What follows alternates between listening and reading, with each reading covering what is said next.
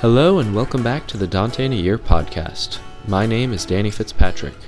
Today we're continuing our journey up the mountain of Purgatory with Dante's Purgatorio, Canto 4.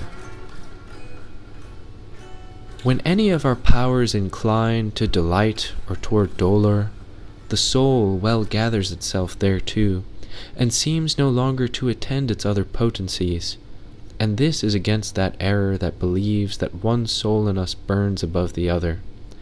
And so, when we hear something or see what holds the soul to itself by force, time flows on, and man does not see it.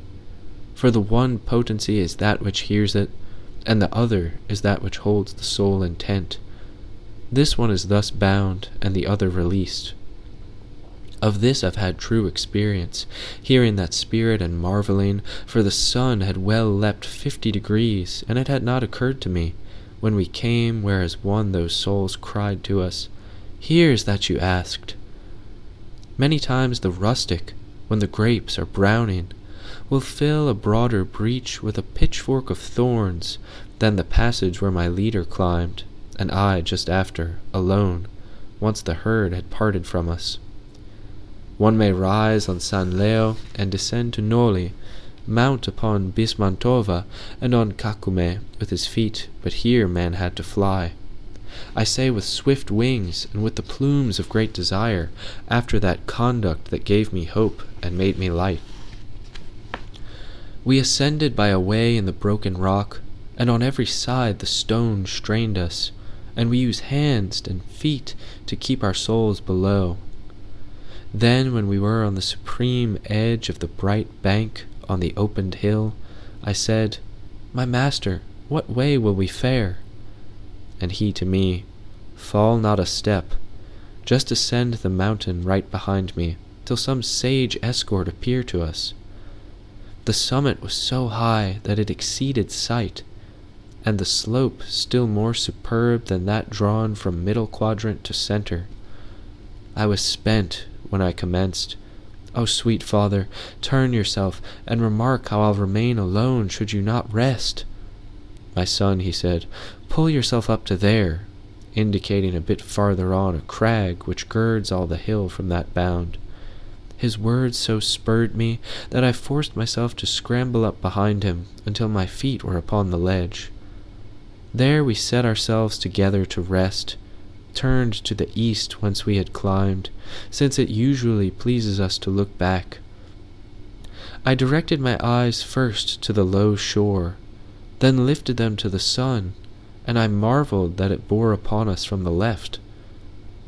The poet well saw that I stood all stupefied at the chariot of light which entered there between us on the north, at which he to me, "If Castor and Pollux were in the company of that mirror that conducts its light up and down, you would see the reddish zodiac still turning nearer the bears if it did not depart from its ancient path.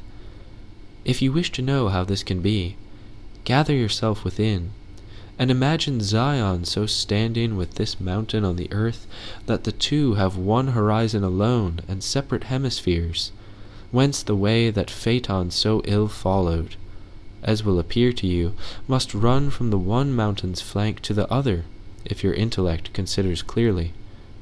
"Certainly, my master," I said.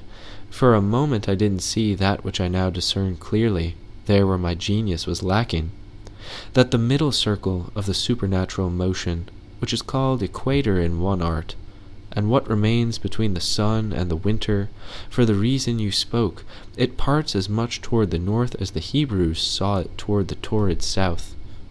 But if it please you, show me freely how far we have to go, for the hill leaps more than my eyes are able to rise."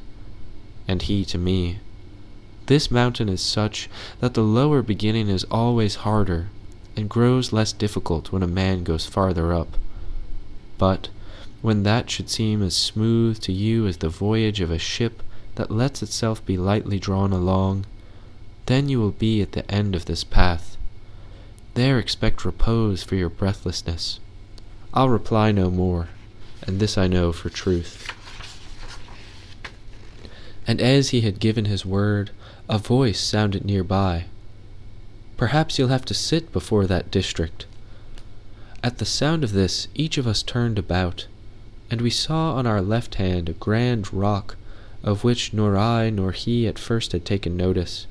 We drew near, and there were people standing in the shade behind the stone, as negligent men will set themselves to rest, and one of them, who seemed to me so worn, was sitting and embracing his knees, holding his face down low between them. "Oh, my sweet lord," I said, "look at him who shows himself more negligent than if laziness had been his sister." Then he turned and put his mind upon us, moving his face alone above his thigh, and said, "Now go up, you who are so worthy." I knew then who he was, and that anguish that yet drew off my breath a bit did not impede my passage to him. And after I was joined to him, he raised his head in sorrow, saying, "Have you seen well how the sun takes his car on your left arm?" His lazy acts and his short speech moved my lips a bit to smile. Then I commenced, "Belacqua, I need not sorrow for you now, but tell me, why do you stay seated? Do you await your escort, or have you just reprised your usual way?"